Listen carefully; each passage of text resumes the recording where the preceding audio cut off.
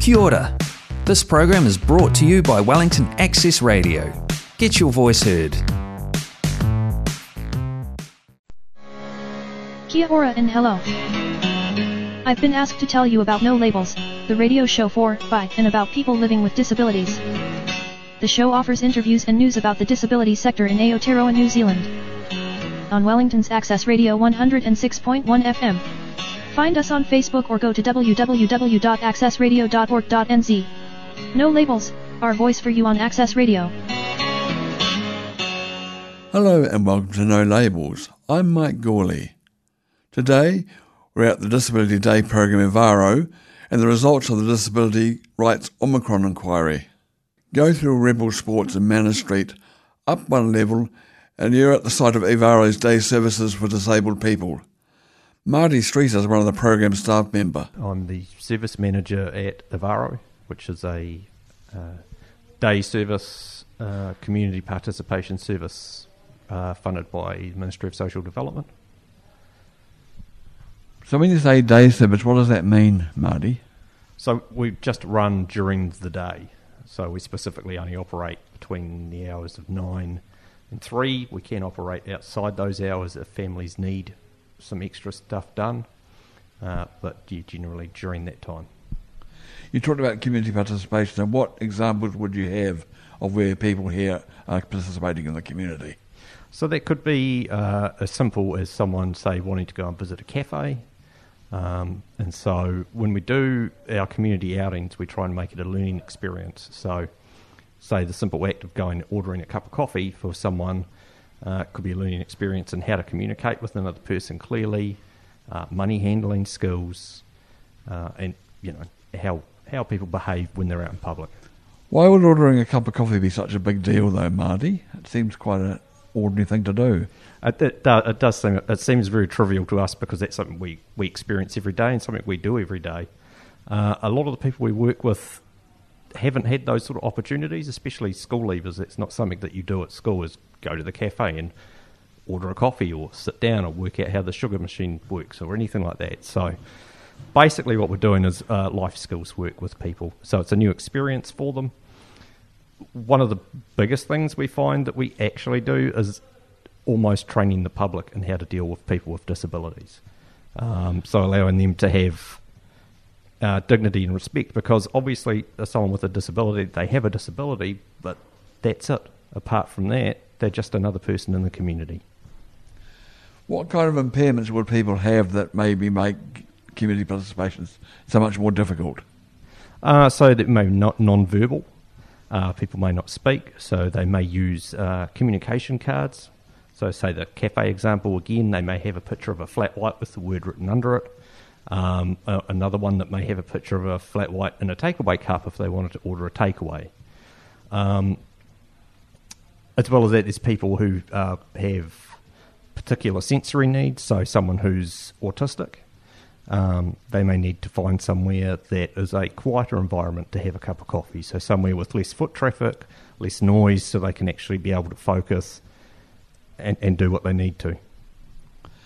I noticed as I came through there was a room where people seemed to be lying about. Is that a multi-sensory room or something like that?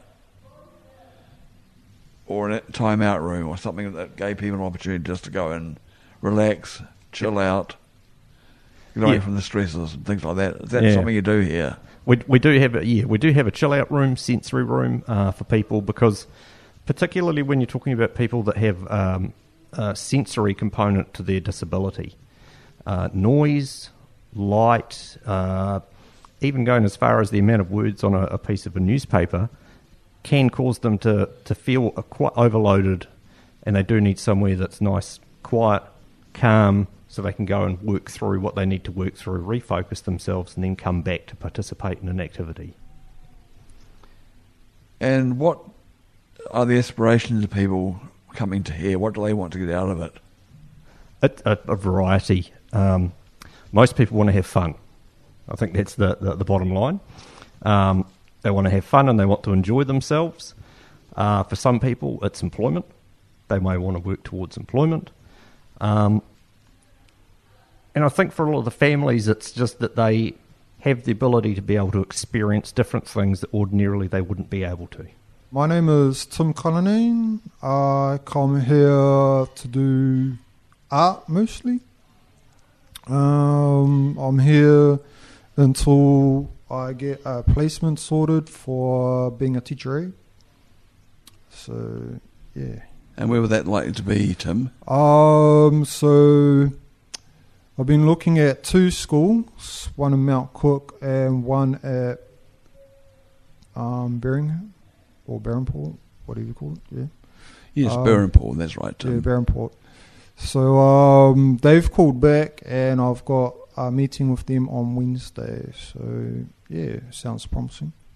And what made you interested in being a teacher aide, Tim? I just love working with kids. I've worked with the elderly, found them quite challenging, and just found that kids are more active, like doing stuff, and that's kind of fits in with what I like doing. So yeah. Okay, would you be able to give me a bit of a tour around the place, Tim? Absolutely. Thank you. You're showing what's going on in various places here? Yep. Right. Get the microphone. Sorry, I'm just going to start again. Okay, let's go. Just take it out and go out here. See what's going on. Thank you. Great. Here we go. I'm breaking everything up. Excuse me, my friend. Hello, Ethan. You still got... Oh, dear. Oh. All right. Okay, turn me this on.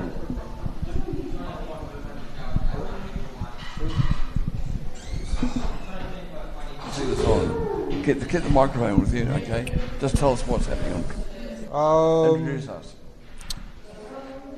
I'm not too sure of many of their names, but I think that's Tim. Another Tim. Another Tim, right, that's going to be a thing. He's just chilling Hi out there, Tim. at the moment. I see there's a card going on Yes, over here we're playing Uno. over here. Right. Similar to playing last card, but using just different colours, but very similar. And it looks like we've got architecture going on over here. So here we have, I think his name's Matthew, and he's been working on, it looks like a house made from cardboard and bits of paper. Yep. And on the opposite side we have Maria, who I think's just writing a story or something like that. Yeah. I think I saw a kitchen here, Tim.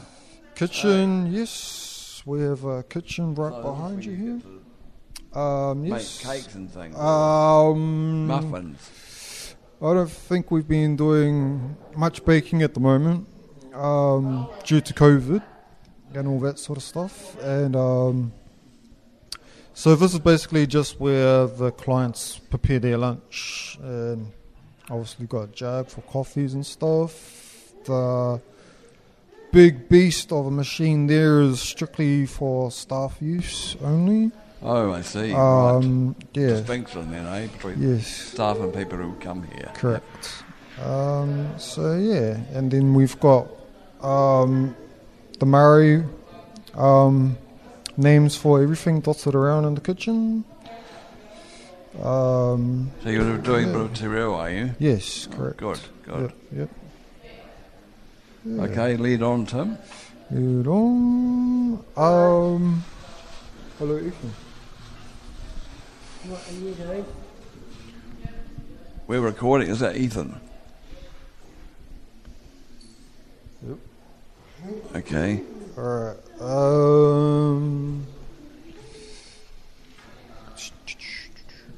So I see you've got some flags up here.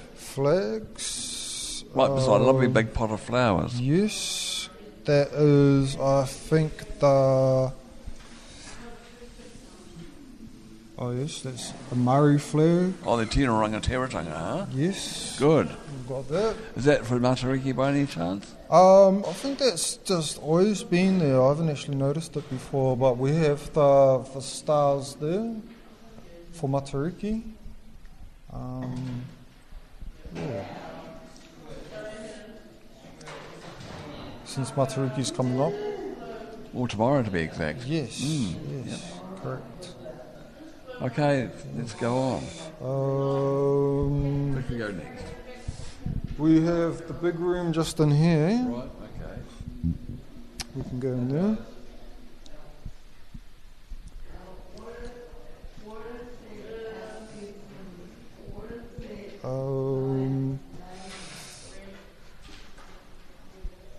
Here we have kind of like a chill out room with, well, it's basically a sensory room where they can just relax out if they're feeling a bit tired or they just want to get away from all the noise. They can come in here.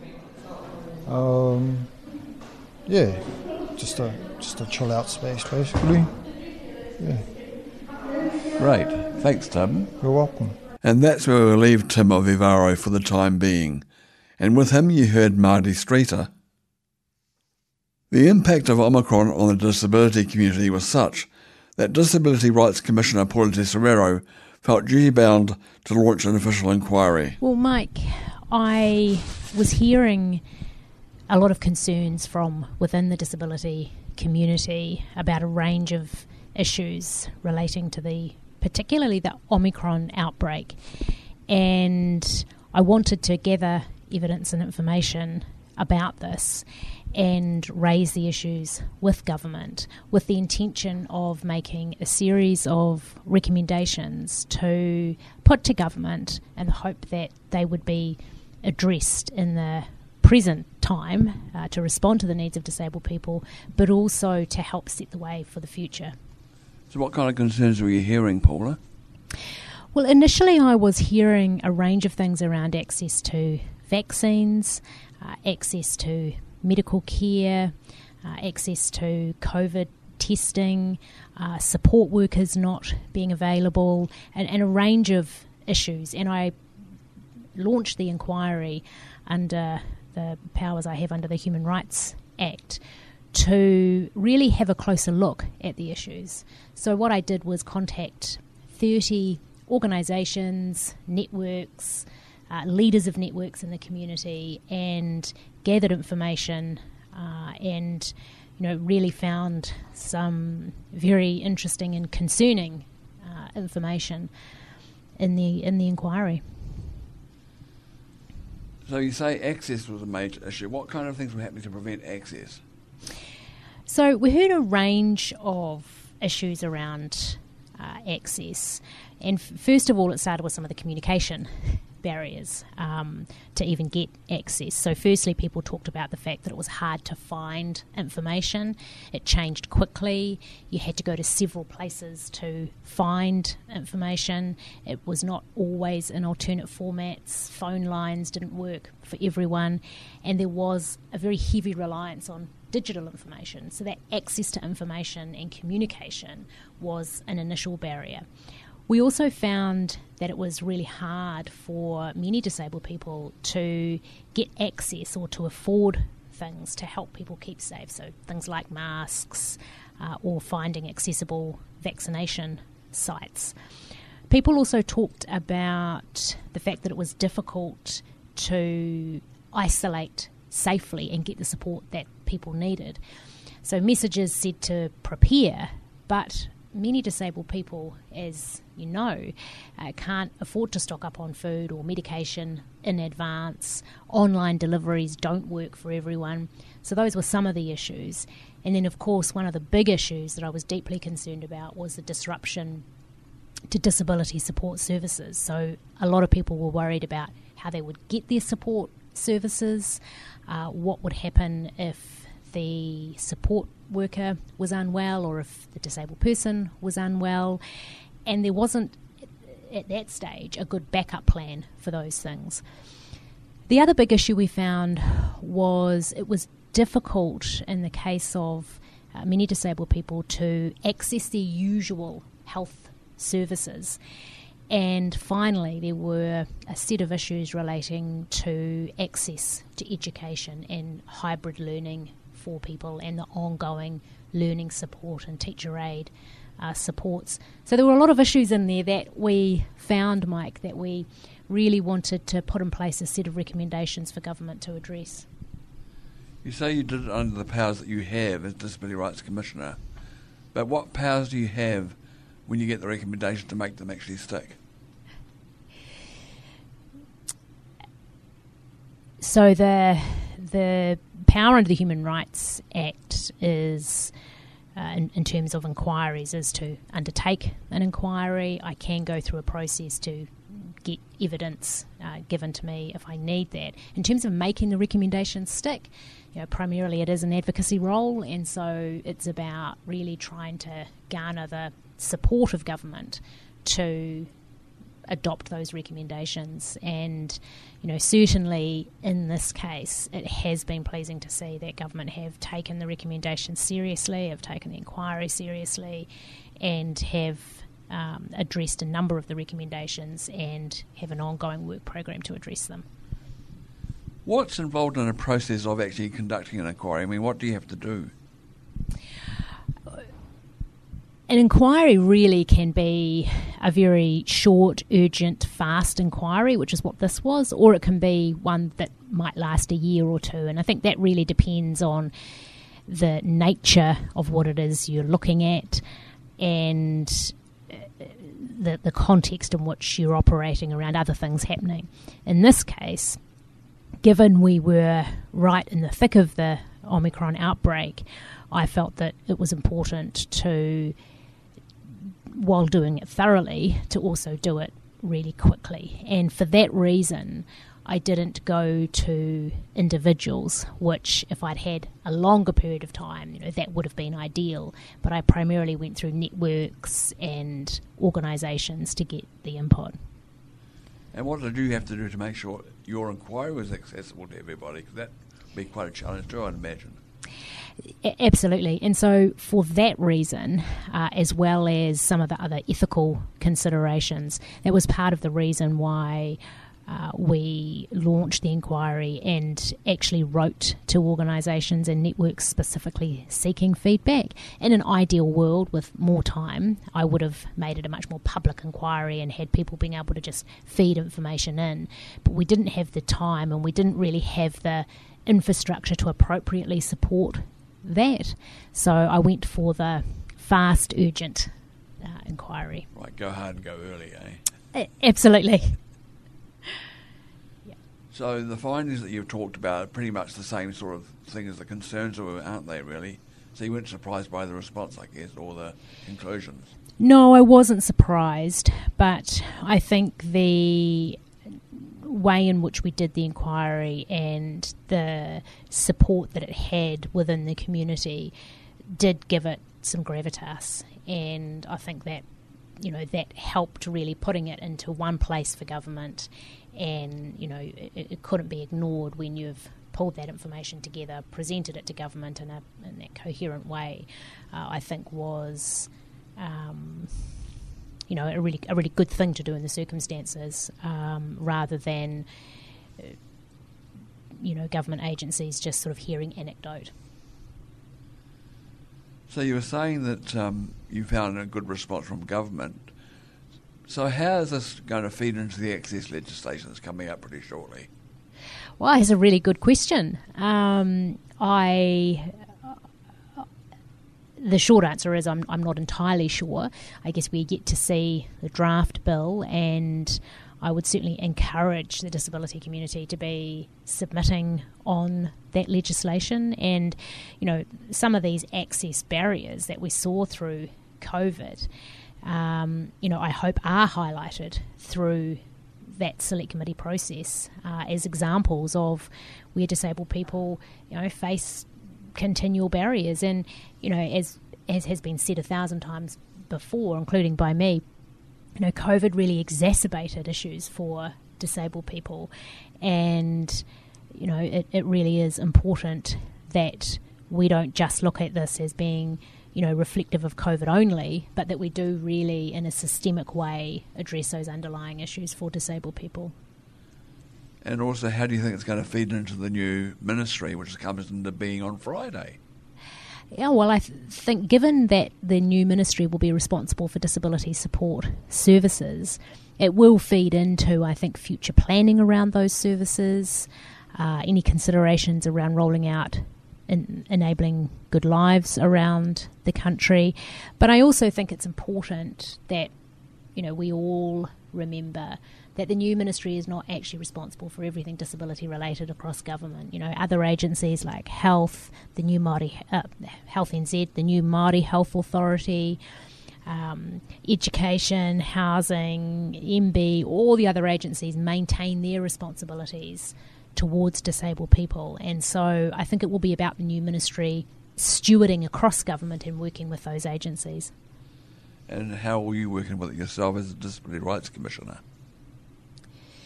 Yeah, well, I think there's no shortage of advocacy needed for our community. And, a lot of my role at the moment is around providing a disability perspective on things. And I think largely that's come about in the absence of having, perhaps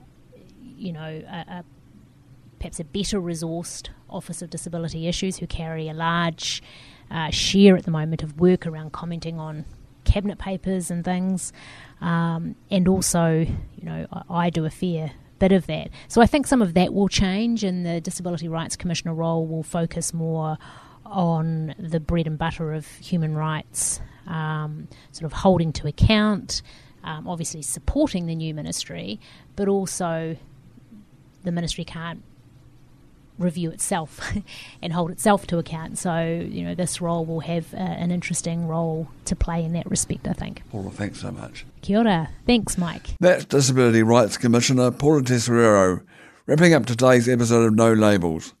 Until next time, I'm Mike Goody, looking forward to your company then. Ka kite anō. That program was brought to you by Wellington Access Radio. Get your voice heard. Thanks New Zealand On Air for funding accessmedia.nz.